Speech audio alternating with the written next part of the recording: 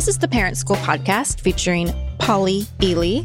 She's a marriage and family therapist based in the Bay Area. And I'm Rachel Templeton. I'm the producer and host of the show. If you've ever felt like you are working for your kids, like maybe you should be punching a time card, this is the episode for you. It's about hierarchy.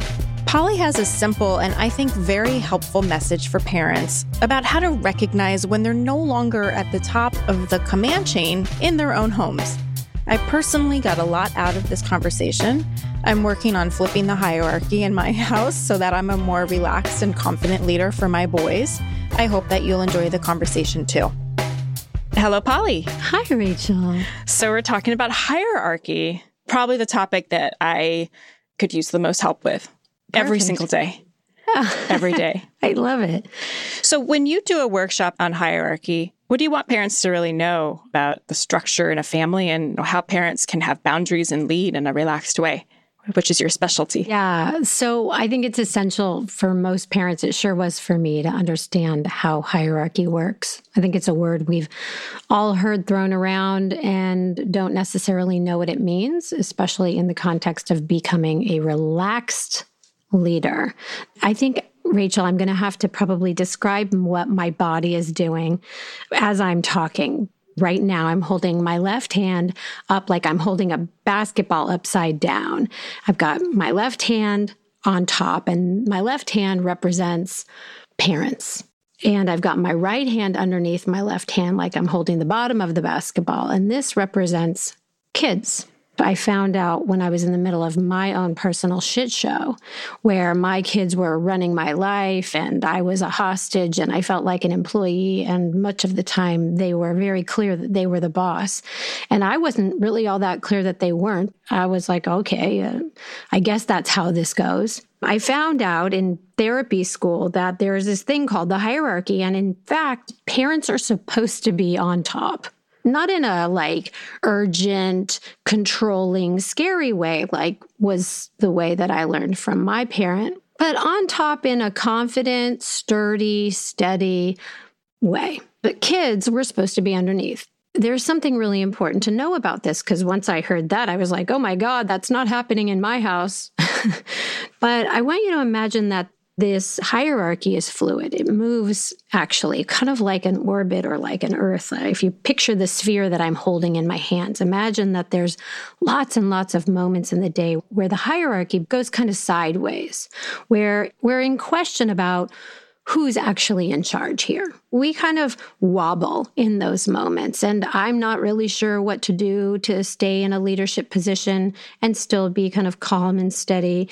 And they're not sure whether I'm in charge or they're in charge. And we go into what I call a wobbly state. And as I'm talking, I've got both of my hands sideways holding a basketball.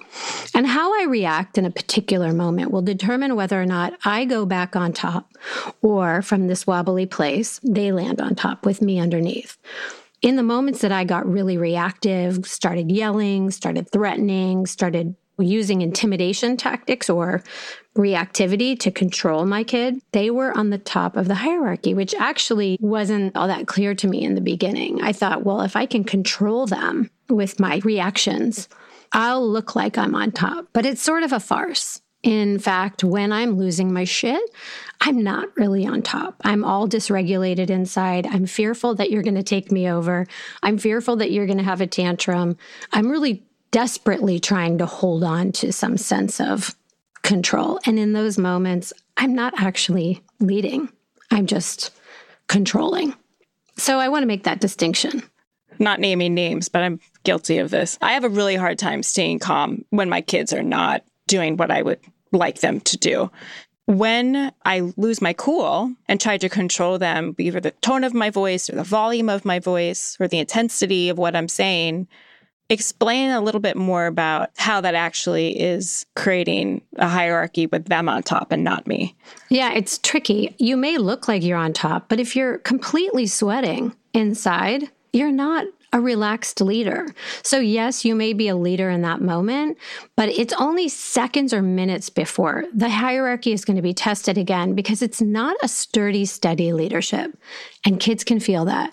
They're looking for a leadership that they cannot easily topple, but they're also looking for one that they can test regularly to make sure it's still like pretty steady, feet on the ground, not sweating hard over every moment kind of leadership. That's what helps them relax. Conversely, a leader who really isn't leading or is afraid to lead is also kind of anxiety provoking for the kids. And this goes, I think, for everyone who's listening. You can remember when you've had a boss or a leader in your own life that either seemed afraid of their position or not able to assert their confident leadership. And that made you feel unsteady and a little uncertain and a little like, who's in charge here? What are we doing? Should I be on top? Should they be on top? And I really think this in a way is sort of animalistic. How we organize is really important, and we need to know who is going to lead here. So if I've got a leader who's kind of wavering and 1 minute they're kind of losing their shit and yelling at me, and the next minute they're telling me to just forget the boundary that they set a little while ago, we're just going to do something different now. Like if they're sending me mixed messages all day long, I do not know who's in charge. And I'm going to keep trying to assert leadership over that person so that we can have some semblance of a steady leader in place. You said sometimes I just get so reactive inside and tight. And it is really our job, if we want to be a relaxed leader, to learn how to regulate our own emotions and nervous system. How do I calm myself down when I'm trying to turn the hierarchy right side up? It's important to know that from the moment your kid's eyes open in the morning, it is biologically driven in their systems for them to try and turn it and test it and see if this hierarchy is still as stable today as it was yesterday. And if it wasn't stable yesterday, I need to get to work right away to see if it's stable today. This is part of their little operating system. If they get data early in the day that you are calm and in charge, and you're not afraid to assert your leadership in a way that feels peaceful and friendly, they will stop testing it probably after the first test. I wonder why it's so hard for so many families. Well, it was so hard for me because I had two moves, the one I got from my mom and the one I got from my dad. Intimidate and use power over tactics is the one I got from my dad to control and get people to comply in the moment. And from my mom, I got use passive aggressive tactics. Don't tell people what you really want them to do. Just be mad at them for the things they're not doing right. And then when they haven't done it right for long enough, you'll explode at them intermittently. So those are the things that I had in my bag that I was using and pulling out randomly. And without a third option, you really kind of do whatever you got from your mom, whatever you got from your dad, plus whatever your nervous system just kind of naturally does when you get into conflict. Just learning, how do I stay engaged and connected with this kid without freaking out that they're trying to take the hierarchy and move it so that they're on top? I want to be able to smile, take a deep breath. I want to look at him and think inside my head and heart, that's adorable. How cute. But that's not my first reaction if I don't understand how the hierarchy works. You work with a lot of families, and I know when you're out in the world that you're observing families too. Can you give us some examples of when you've seen the hierarchy flipped? I would love to. And this is my favorite part of studying the hierarchy, is really just studying the little micro moments that arise for every single parent. I love to walk around and see moments when a hierarchy flips, and I could literally time lapse the camera and tell you exactly who's in charge when and when exactly it flips. So let's study it together here. I'm watching a family try to get out of a car, and I'm picturing a kid in a car seat, and dad is just doing his best to, or mom, whomever the couple is. It could be two moms or two dads or hetero couple, whatever.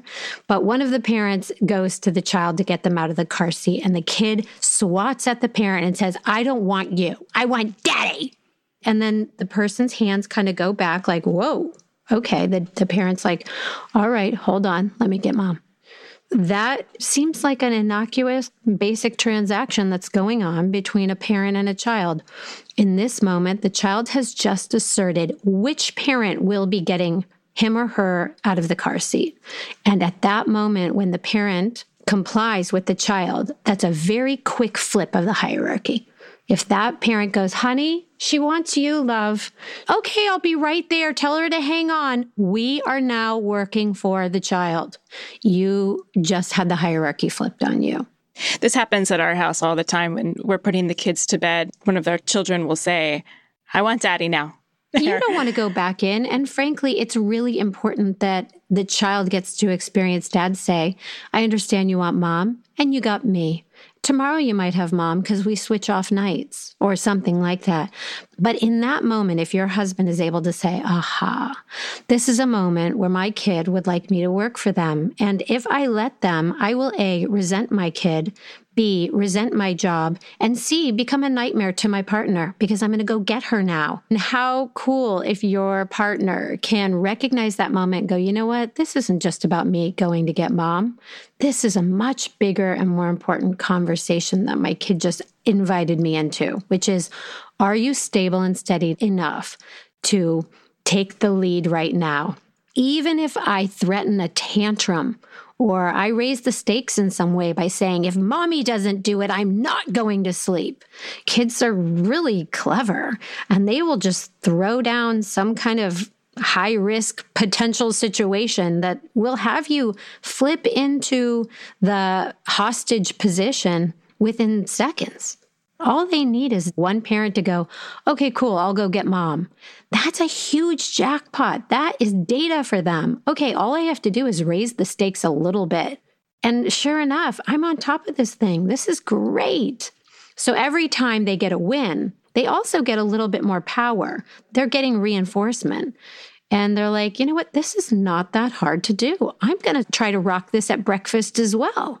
All right, other examples. So let's talk about waking up in the morning, because the morning is the holy land of hierarchy. If their eyes open and within seconds they're not sort of thinking about how to topple the hierarchy, they're probably not human. Most of them are waking up and the eyes go ping, and it's not a conscious thought. It's in their drive to test and see if they're in charge or you are. And this could happen while they're lying in bed. Mommy, mom, turn on my light. Something as simple as that. And mommy's woke up. She's had her coffee. She's in a good mood. She's ready to serve. She runs into the room and she goes, sure, honey. When a child is talking to you like that as a command or an assertion or a demand, that means we're starting the day off with them on top. So let's rewind. Let's take the exact same scenario. Mommy, I'm awake. I'm ready for my milk. It's like literally just a statement of their readiness for service to begin. Most parents don't recognize that moment. The hierarchy gets wobbly, sideways in that moment. We haven't determined which way this is going to go. But if mom just registered, that was actually a command or a demand. It really wasn't a request, a clear one where I felt like I had a choice. Here's what could happen if in this wobbly moment, I take the lead. So child says, Mom, I'm awake. I'm ready for my milk in bed. And mom goes, that sounded like a hierarchy moment. Like I'm working for the kid. That felt shitty. I'm going to go to the room and I'm going to invite them to say hello or good morning before they say anything else to me. And I will let them know that my attention will be available as soon as they do. So that's a moment where I'm letting them know there's a certain way to address me starting first thing in the morning. And it starts with hello or good morning. And at that moment, I'm going to stop talking. Here's a really important distinction. A lot of people go into the room and they say, get ready, Rachel. I am not someone who responds to that kind of command first thing in the morning. You need to say good morning to your mother. And then they talk and they talk and they talk and they lecture and they teach. And guess what? That kid just got a jackpot. You are all riled up. They got you all in a twist and they haven't even been awake for a minute. So you might just give them a quick little I'm willing to talk to you when you're ready to start a conversation that feels good to me. And by the way, I really emphasize that to me part. So many parents living in a world that does not feel good to them, with kids who are speaking to them in ways that feel horrible. It's more meaningful for a child to hear their parents say, gosh, that really didn't feel good to my ears, or that didn't feel good for me. I'm going to hold on before I respond to you until you can say that again in a way that does feel good for me. Now what we're doing is we're teaching that this hierarchy doesn't move when you're a jerk to me. You don't get to be in charge in this moment. You don't get to talk to me that way. But what most people do is just start the lecture. You can't talk to me like that. You like a whole bunch of lecture.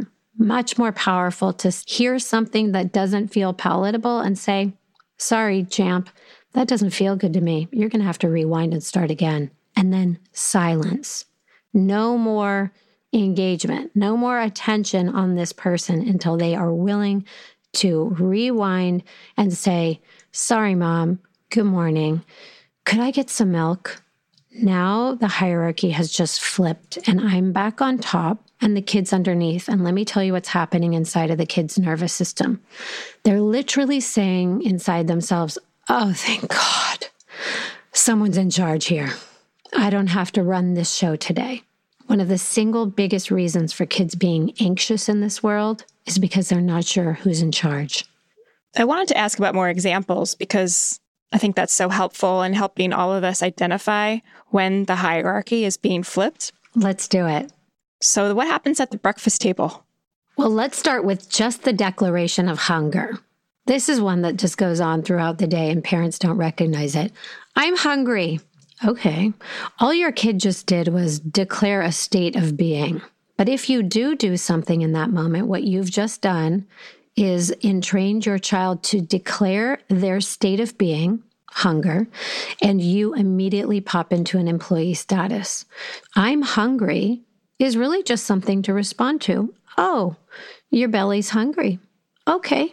Most of us really efficiently minded parents want to jump right into solving that problem. But frankly, my kid needs to solve that problem on their own by way of asking for what they need. In my world, I would like for the hierarchy to stay stable. And if in the moment that my kid says, I'm hungry, I say, well, what would you like, sweetheart? I've just entered employee status. But if they say, I'm hungry, and I say, oh, you're hungry, and then I'm quiet, I might cue them and say, I wonder if there's something you need that you want to ask for. I'm inviting them to go into an asking role. And asking is one of the fastest ways to flip the hierarchy back into its right position. Most kids, out of entrainment, will arrive at the morning breakfast table and look at what's available, and they may or may not like it. If they don't like it and they're testing the hierarchy, they'll go, ugh, it's disgusting. I hate this. Why did you make this? And we will suddenly have whatever experience we have inside of us, and we will respond. And the moment we respond to, I hate this, I am engaged as your employee. I have done something wrong that I'm ready to rectify.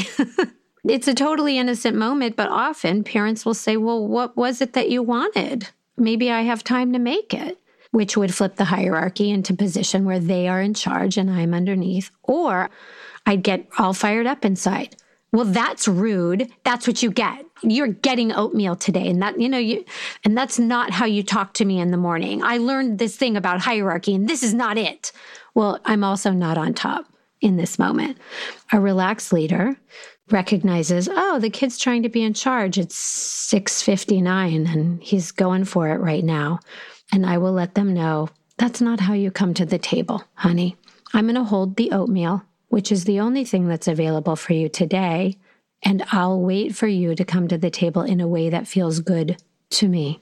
So go ahead and rewind, head back to your room and just come back to the table and say maybe something like, good morning. Thanks for the meal. This isn't my favorite. So if my kid doesn't yet have the words for how to arrive and be cool, I'm going to give them a couple of ideas because I don't want them to be totally stumped if they've been successful at being kind of a turkey as they arrive to the table for a long time. They might need a little script as to what it is I'm looking to hear. Another example, maybe not related to food. Absolutely.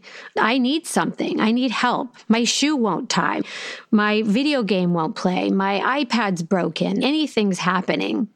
I don't understand my homework. Whatever it is that they have, the puzzle of the moment, the mere declaration of there being some problem that needs to be fixed and our jumping into fix-it mode is a moment where the hierarchy is flipping. Because our kids need problems, and there are going to be ones that they can't solve. But in the moment that they determine that there's a problem and they need your help, and then they ask for your help, you get back on top. So here's one. Ours used to show up in the form of our kids voting for things that they wanted or didn't want either to eat or to do when we were together as a family. My partner and I would say, God, I'm in the mood for Mexican. Are you in the mood for Mexican? We're all in the car. We're heading to Mexican. We've just decided, me and my co-pilot, we're going to go have some really good tacos. And from the back seat, we hear, I hate Mexican. I'm not eating that. And sure enough, our unsteady leadership goes literally inside of both of us. If you could narrate, is like, oh shit, we're not going to be able to have Mexican. We forgot that we're in charge in that moment, and we start formulating solutions for the child that hates Mexican. Well, maybe we can pop by the Chinese place that you like afterward. Or, well, do we really need to have Mexican? I guess we could do that on our date night. Out of nowhere, there's this interference of what the child wants. And we completely forgot to kind of say, pause. Let's both of us co-pilots talk about what it is we're wanting. And we'll let you know, thanks for your vote, I might say to the kid in the back seat. I hear you that you don't like Mexican. Dad and I will talk, or Mom and I will talk, and we'll decide what our move is going to be. But for now, you just hang tight. So putting space between how I respond to this kid's demand or declaration and letting them know that we're going to think this one through, A, reminds the kid that I'm in charge, they are not. And B, it reminds myself that I am. I need constant reminders that this kid is not making all the calls for our life. In order for me to continue to like this kid, I need to know that. Oh, I get tense inside just talking about it. I'm thinking of another example if you want to just play with it. What I'm noticing a lot now is places where parent items, actual physical items, aren't being regarded as parent items, that the child has 100% access to everything that they want to touch and handle that belongs to parents. Like things with a zipper that look like a purse are a private item. And in order to get into that item, you do need to kind of look at the zipper and hear the secret message that it says. And here's how I tell my kids this story. I say, see this zipper? If it could talk, it would say, wait, go ask your mom if you can open me. Mostly, we don't even notice the moment in which they jam open a zipper or grab our iPhone and help themselves to the password, opening up our iPhone and helping themselves to an app. That's a hierarchy issue. That means you accidentally thought your kid was your peer and that they should have all access to your iPhone is a mistake. So guilty of this. Oh. But how do you back out of that? The coolest thing to me about this style of parenting, the lab method says at any moment, you can be vulnerable with your kid and say, you know what? I think I made a mistake giving you the code to my phone because it doesn't feel great when you grab my phone out of my purse, and it doesn't feel great when you help yourself to the password and then just go into it without asking. So that was on me, but we're going to do things differently. And I'm going to let you know that there's change is coming. I'm about to change the password. And from now on, I would like you, when you want to help yourself to my phone, to ask if you can touch it, number one. That's a hierarchy issue that puts me on top and you underneath. And if I say yes, then you would hand me the phone to unlock the phone for you. And then you would be free to use it if I said that was okay. I've asked you this in other episodes, but I imagine people listening might be thinking, now my kids are older. I've got tweens. I only have a few more years before they leave. I mean, is it ever too late for parents to flip their hierarchy or to learn to do things differently? It is never, ever too late. If they are still in your home, you can go to them at any moment and say, oh my gosh, I've been letting you do this for so long, and I'm so sorry. I was afraid of the tantrum you were going to have. I was afraid of the thing you were threatening to do. If I didn't give you exactly what you wanted, I let you be on top and I let you run roughshod over me. I'm really working on turning this around. You've just done them the biggest solid favor of their lives. Because if they leave your house without a sense of what an emotional boundary is, a physical boundary, and how to follow rather than just bully people on top, you've basically just saved their life in terms of relationships. Would you say negotiation fits into that? There's sometimes a lot of that goes on at my house. Like, okay, I'll do this if you let me do that. Okay, that's actually them bribing you. And yeah, they're not even negotiating. It's kind of like extortion going on. And that's a great example, Rachel, where the hierarchy is flipped enough times that in order for that child to do anything for you, you will have to agree to a certain set of terms. That is a sign that you've got a completely upside down hierarchy. So for you to recognize that and say, oh my gosh, how adorable. You think that mommy has to do something in order for you to do something for mommy. I am so sorry for whatever I have done to contribute to that confusion. But no, I'm not going to give you 15 minutes of iPad time in order for you to unload the dishwasher. You, my friend, are going to unload the dishwasher. And then when you're done, you're going to ask me about 15 minutes of iPad time. And that's how the new regime rolls.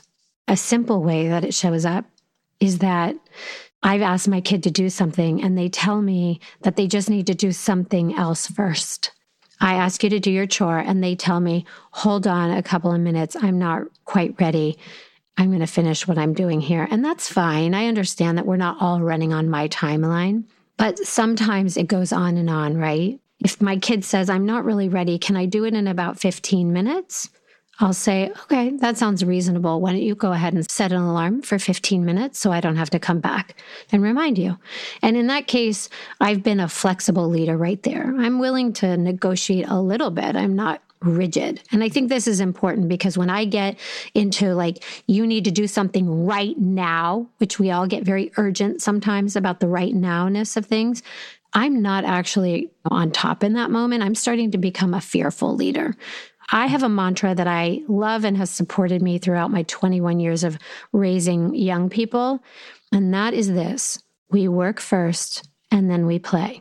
That's the rhythm of life. But a lot of kids will be like, no, we play and then I'll tell you when I'm ready to work, which is never. And that's not really how a hierarchy that's right side up looks. I use that mantra just to support a healthy hierarchy and say, no, we work first and then we play. You're allowed to finish up your play and then we go to do some work. And then after that, we play. And then after that, we work. And if you need something in the interim, you'll ask. And that's how we'll keep the hierarchy in place as we go. How do consequences fit in with keeping the hierarchy intact? It's such a good question, Rachel. When a kid's done something kind of egregiously wrong, and let's say they need a timeout, like they need to break, totally reset, and you're in the business of giving a timeout. If my kid is in a timeout and they're screaming at me during the timeout, they're deciding when their timeout is over. They were in charge. So for people who are saying, you know what, you need to take 5 minutes to reset, it starts when you're quiet. I'll put the timer on when you're quiet. At that moment, I will set a timer. And when that timer is over, I will come to get you and I will let you know that your timeout is over. That is a hierarchy being right side up kind of timeout. The way most timeouts go is the kid yells at the parent, thrashes around, throws a bunch of stuff. The parent closes a door, locks them in, and then finally at a certain point, the kid goes, I'm ready to be done. I feel better. I'm done with my timeout. And the parent goes, okay, sweetheart, come on out. And guess what? We have about 30 seconds before round 2 of this kid is in charge of me begins. So what's really essential is that if we are like really rocking a consequence and wanting it to work, we have to flip the hierarchy during that consequence, which means that my kid is in a position that they are remembering I am in charge of them. And that could mean that a 5-minute timeout takes an hour and a half. And that's okay with me, because when that kid comes out of the timeout, they need to know who's on top, and not by way of intimidation or fear or threats. I just want them to remember somebody was willing to hold ground here. And I had times where my kid would thrash and yell and scream in a timeout, and I would gently come in and say, timeout starts when you're quiet. So this 5-minute timeout, my sweetheart, could take all day, and I'm okay with that. I've cleared the deck just so you can learn how to get through a timeout in a way that feels good to me. Because you yelling, I hate you during a timeout hasn't begun. Point 2, I'm going to invite the kid to come out and do the egregious thing over again in a way that actually works, because that's actually where the learning is. But we do need to first flip the hierarchy. I can't take a non-compliant child out of a consequence and expect them to not just pull the same shit over and over again. They actually need to feel like I'm in charge.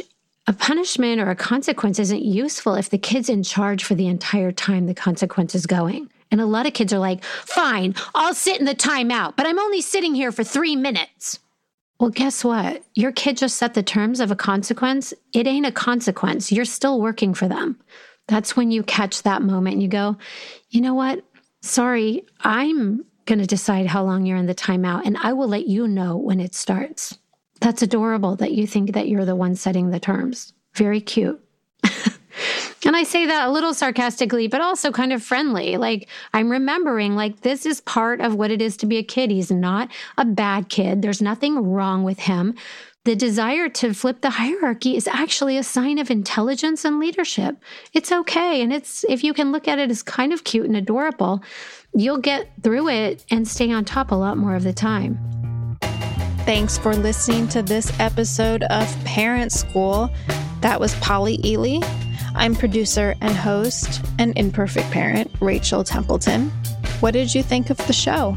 We would love to hear from you. You can visit parentschoolpodcast.com. That will bring you to Polly's Lab Method website, where you will find more great resources from her teachings. And you can also send us an email or leave us a voice recording with any parenting questions that you have and you'd like us to address on a future episode. Thank you again so much for listening. We will see you soon.